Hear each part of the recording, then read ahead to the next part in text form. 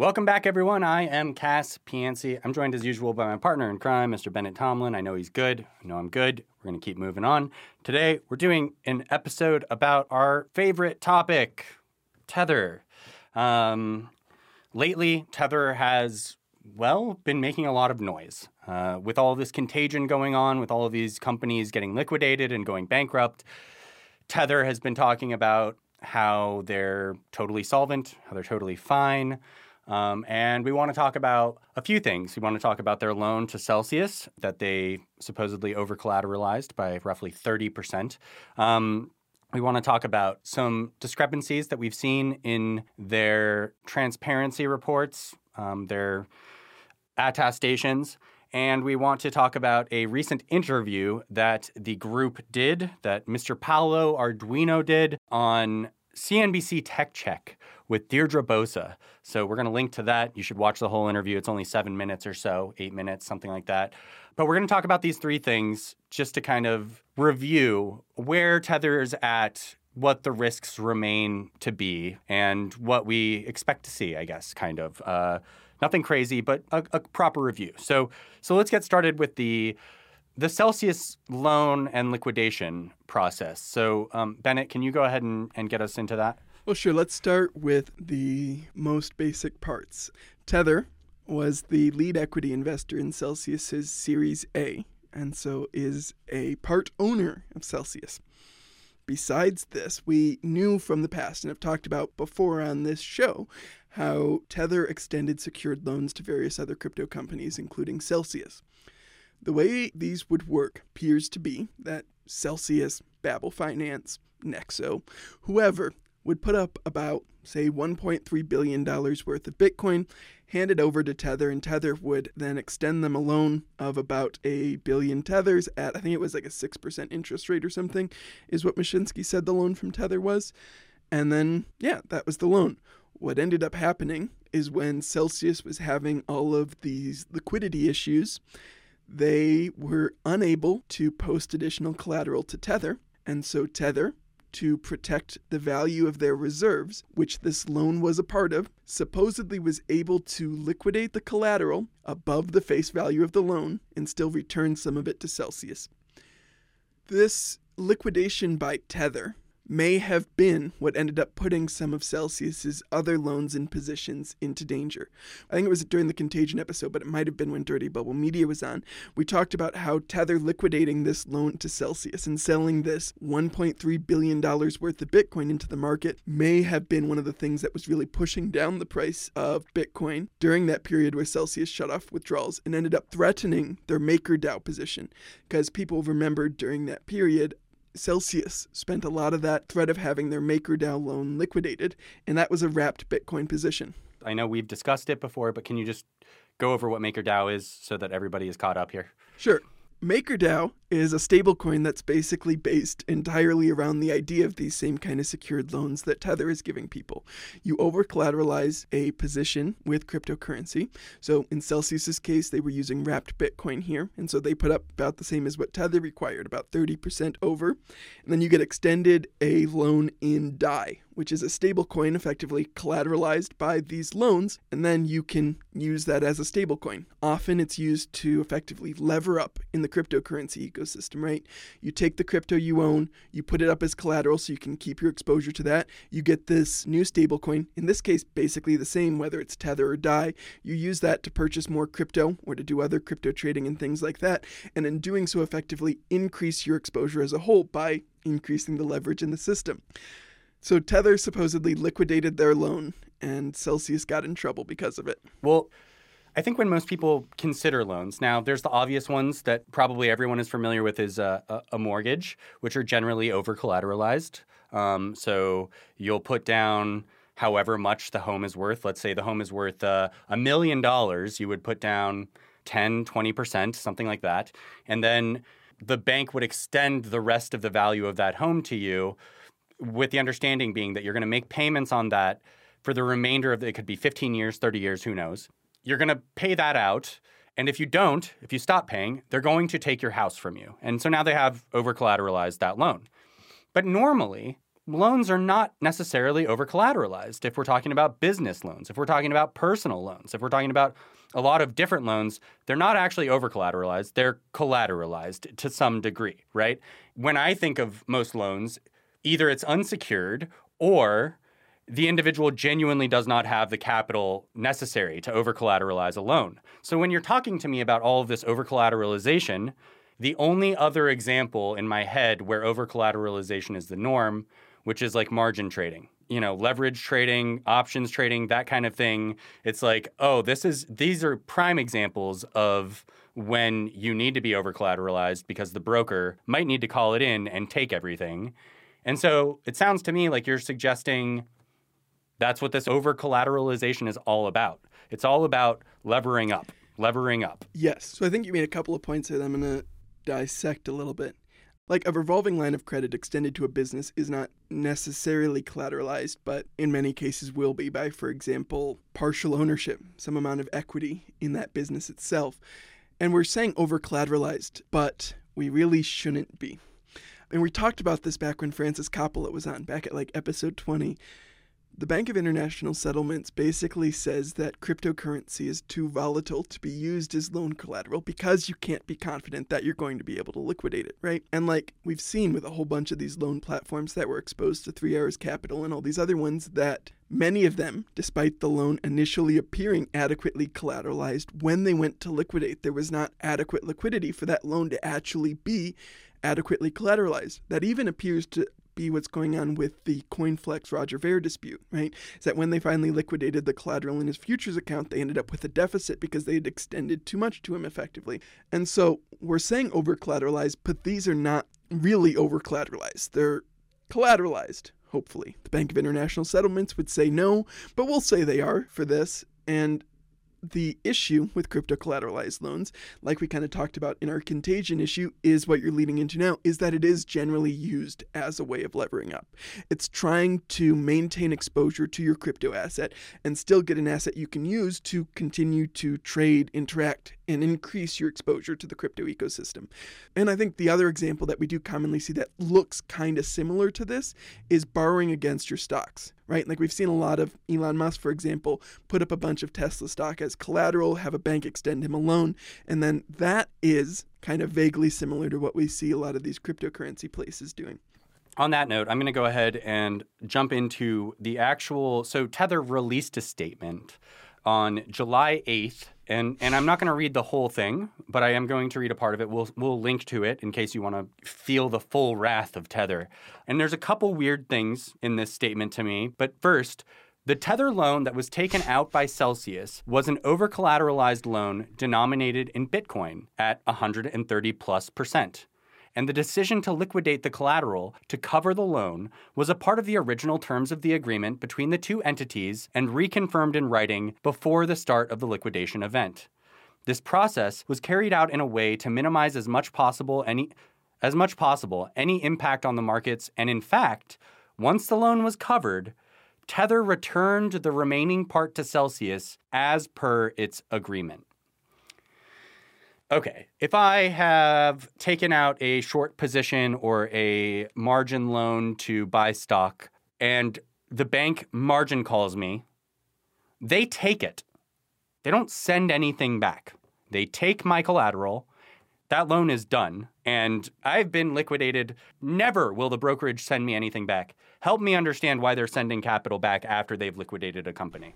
I mean, presumably because it's part of the written agreement they have with Celsius, right? Is that after the liquidation, since presumably like their maximum loan to value ratio is at a point well above 1-to-1, they probably include in the agreement that when the liquidation is completed, Tether will send the remainder to Celsius. I don't think that part's particularly unbelievable here. But there's a more troubling aspect to this loan that I think we need to touch on here. And this kind of goes back to Tether was one of the lead investors in Celsius. Tether owns a portion of Celsius. Celsius used customer deposits, these Bitcoin, to get this loan extended in Tether. And when the time came, Tether sold customer deposits from a company they own a part of into the market and just liquidated them. protecting Tether's reserves, but selling the customer deposits of a company that Tether partially owns. That is a morally challenging position to be in. And I think that's a detail that hasn't gotten as much attention yet in this story, is that, like, the fact that Tether extended the loan in the first place and was willing to basically take these customer deposits from Celsius and do this and give them this loan that they knew could be liquidated itself has problems. But then that they actually did liquidate it and sell these customer Bitcoins that had been extended to them by Celsius feels real bad. Morally, that's pretty ambiguous, but I would say from a business perspective, I am like, okay, well, obviously they're going to do that. Before we move on from this, I do have a couple of other thoughts on this loan. Before this episode comes out, another episode we recorded just a couple days ago will be out, in which we discuss a lawsuit filed by Jason Stone against Celsius. In it, he alleges the original loan from Tether to Celsius was effectively a bailout for Celsius because they had ended up insolvent by not appropriately accounting for user funds and using user funds to trade. This is not the only time Tether has been accused of doing this. In December of 2020, Decrypt ran an article discussing a whistleblower allegation about Babel Finance, another crypto lending platform at the time that was really popular in China. This platform had supposedly taken customer deposits, had begun trying to lever up using them to trade and pay out higher yields. When they ended up in a position with inadequate liquidity, Tether stepped in, bailed them out, and kept them going. And I think this kind of points to something we've discussed for years at this point, which is that Tether is not just a dollar peg token. Tether is not just its market cap. Tether is like this integral and incestuous part of the crypto industry that gets in and is connected to so many other pieces. So we're talking about all this kind of incestual stuff, all of this weird backing, secured loans. And Paolo went on with Deirdre, and she asked a lot of these questions directly to him. Let's start talking about some of the main points that stuck out the most to us. Where do we want to start? I would be nervous going on CNBC, right? Like, people get nervous going on major network TV. Let's not read too much into his tone and focus more on, like, his words. Let's start at one specific place. I got a starting point. Is a year ago when Stu and Paolo went on, Stu said, when Dee asked for the timeline, that the audit would be coming in months and not years. When Paolo was recently on, he was asked follow-up questions about that audit. He said that they currently had a Big 12 auditor performing the audit, which is not a term that... Everyone knows this. There are 4 big auditing firms. It is called the Big 4. It used to be the Big 5. It used to be the Big 8. There have been different moments in time where there were more of these auditors than now. But right now, it's 4 of them. It's Ernst & Young, it's KPMG, it's Deloitte and PricewaterhouseCoopers. So those are your Big 4. Big 12 is not a fucking thing. It's not a real fucking thing. It's totally made up. And I'm mentioning this, and I'm so glad Deirdre called this out because he's been repeating it all over the place. He's saying we've got a Big 12 auditor. We've got a top 12 auditor. There isn't such a thing. There's no such thing. Stop saying that. I'm sure there is some list that this auditor was ranked number 12 on, and that's what they're referring to. Who fucking cares? I don't know where the list is, but it probably exists. So yeah, they said they hired a Big 12 auditor, which, first of all, let's pause for a second. Even among the Big 4 auditors, there is a wide range of quality and diligence among their franchises, right? Like the U.S. domiciled ones, which still have quite a few ethical and other problems. This is it. Their franchises... So important because she asked if they reached out to the Big 4, and his response wasn't, yes, we did. His response was, yes, in certain jurisdictions. Yes. Yeah, and so even across the, different jurisdictions, you'll see a wide variance in the diligence and quality of the audit. The China Hustle, which we've talked about before, kind of gets into how the Big 4's Chinese franchises were auditing numbers that were completely untethered from reality. Paolo says that they discussed with the Big 4, but did not ever engage with the Big 4. The Big 4 are not auditing Tether in any jurisdiction. They're scared. They're scared of auditing cryptocurrencies. Yeah. That was the claim. They're scared of auditing cryptocurrency companies. Not they're scared of auditing Tether in particular, which is probably a lot closer to the truth. But they're scared of auditing cryptocurrencies in general, which again, Deirdre paused on and said, sorry, what did you say? They're scared? And he was like, yeah. I think it's quite like, plausible okay. that many auditors were afraid of the reputation risk of working for Tether, and especially of signing off on their current books. But like that's another important thing to remember is they're saying top 12, which is already not a thing. We're already 8 below what people actually consider the top. And depending on what jurisdiction that top 12 is operating in, there can still be a massive variation even for that own auditor among their different franchises, right? Like if, for example, their London office is generally considered pretty passable, their, for example, Cayman Islands office might not have that same reputation, hypothetically. Just saying. Not that I'm suggesting that, but they have a top 12 auditor, but they can't tell us who it is, because if they tell us, Cass and I are going to call them and annoy the auditor, and then the auditor will stop working for Tether. Which, by the way, I want to make this clear, and I don't know, maybe Bennett, you have a different experience. I never have called any of Tether's auditors. Never in my life. I've never planned. I imagine other journalists have, like as part of writing articles back when Friedman was supposedly auditing them. I imagine journalists have called the auditor to ask, "Are you performing an audit?" And I imagine that's a normal thing that auditors have to deal with, is journalists or other people calling and asking about a company. It seems like a pretty normal part of the job.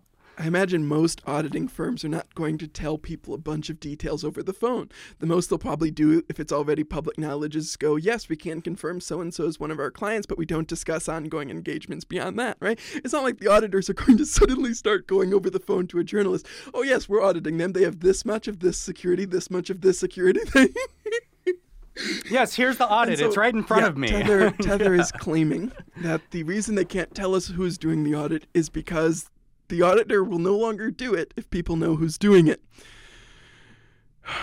Which is like, this is Bitfinex and Tether's banking all over again. We can't tell you where we bank, because if we tell you where we bank, the bank accounts will get shut down. Right, and I didn't let you get to the last part of this, which is funny to me, that after saying, they're getting audited, they're ready, they're all lined up, and it's ready to get done now, this audit from a Big 12 auditor. What's the... Which means they must know who the auditor is, right? Like if they're describing them as Big 12, they must exist and be top 12 on a list somewhere. So it has to like exist as an engagement, or they're just flat out lying. Right. So, okay, fine. They've engaged with this auditor, but a year ago they said it was a few months away. And this time, when asked if this would be a few months away, years, Paolo said, I don't know. I don't know what to say about this. It's the blind leading the blind over there at Tether. I don't know how you go on national television, international television, and you're not prepared to answer pretty simple questions like that, Well, and like, what keeps your token tethered to the dollar? and that's so. We'll move on from the interview because I think we touched on kind of the most. Is there another part that you think particularly sticks out to you before we move on? No, not particularly. The one part that I do want to draw attention to is that Deirdre asked Paolo if their asset management was handled by an external firm that managed their reserves for them, and Paolo said no. It was entirely internal. So that means our friend Silvio Di Stefano, whose name Tether is suing to keep a secret, must be managing an incredible team of traders who pull off miraculous stunts on a daily basis. And this gets us into finally the last part of our update, which is that now, again, you can listen to all of our old episodes about Tether. I think we've done 4 or 5 at this point. So quite a few episodes about them specifically, and there's a couple hours worth of listening there. But lately, we've noticed in their transparency, their attestations that were forced upon them, by the way. They're not doing this willingly. They don't like doing it. They are forced to quarterly do attestations that they have to show to the public. Don't get confused. Don't let them pretend they're doing this to be the kings of unrivaled transparency. They're doing it because the New York Attorney General said, if you don't do this, you're fucking toast, bros. So they decided to, play by the rules, at least in that sense. But what we've noticed is that their assets, and we're not the only ones who have noticed this. Patrick McKenzie, who you can follow at Patio, Patio 1111 on Twitter.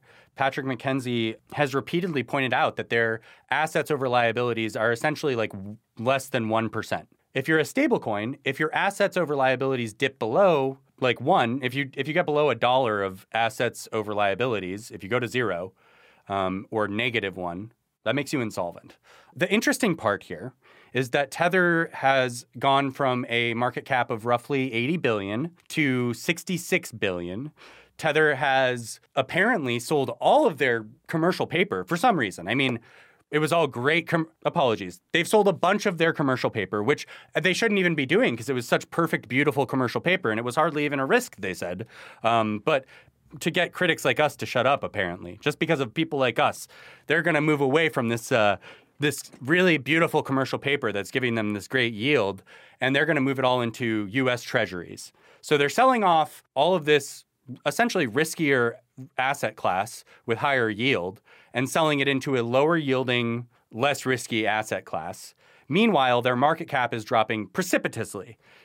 Oh, also, let's not forget, they have equity in Celsius, which has now pretty much gone belly up. I think we can all agree. It seems like it's going to go bankrupt here.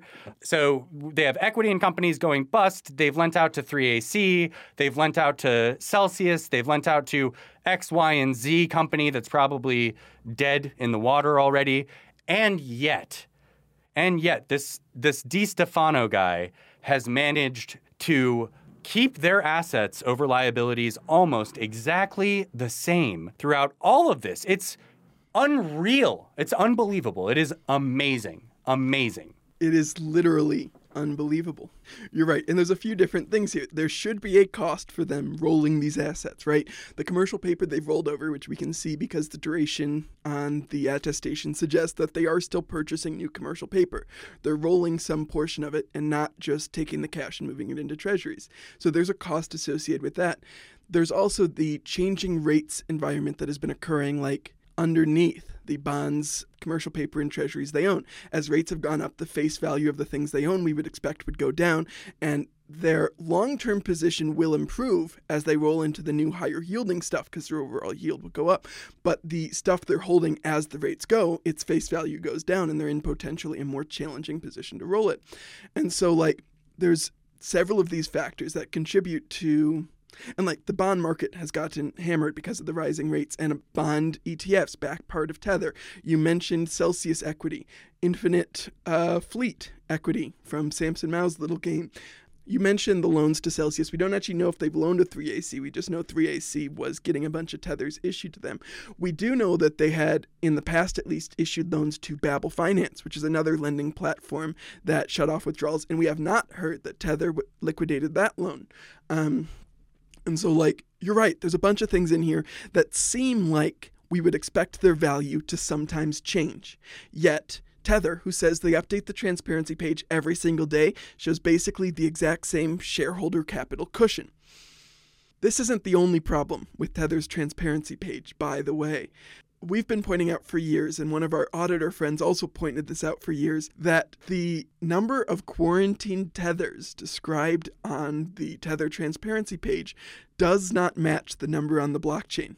I've added up the ones on the Omni blockchain before, and it is millions more than they list on their transparency page, which gets at something we discussed back when we talked about the Tether CFTC settlement, right? Which revealed that Tether's record keeping was inadequate. They were not keeping good track of their reserves. They were not keeping careful track of the tethers issued and redeemed against those reserves. And so Tether has a long history of inadequate bookkeeping, of suspicious numbers on these statements. And I think that kind of takes us back to why they've had so much trouble finding an auditor. And they had hired an auditor who supposedly had agreed to do a full financial audit way back in 2017, right? They had announced to the world the name of the auditor. Then, when they separated from the auditor, their excuse was not that people were calling this auditor and annoying them. Their excuse was this auditor wanted to do excruciatingly detailed procedures. And because of that, we weren't going to go forward with it. That's how an audit works, by the way. Yeah. That's how a fucking audit works, guys. I don't know what to tell you. When you get audited, They go through your financials And like, excruciatingly, especially if you're a bank with a dollar derivative, essentially. Yeah.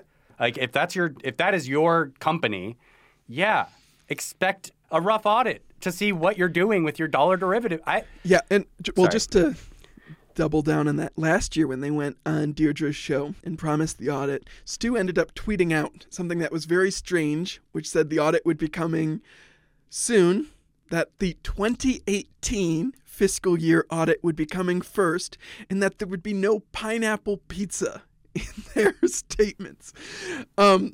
Which is a really weird statement for several reasons. One, the first auditor they engaged was for the 2017 financial year, not 2018.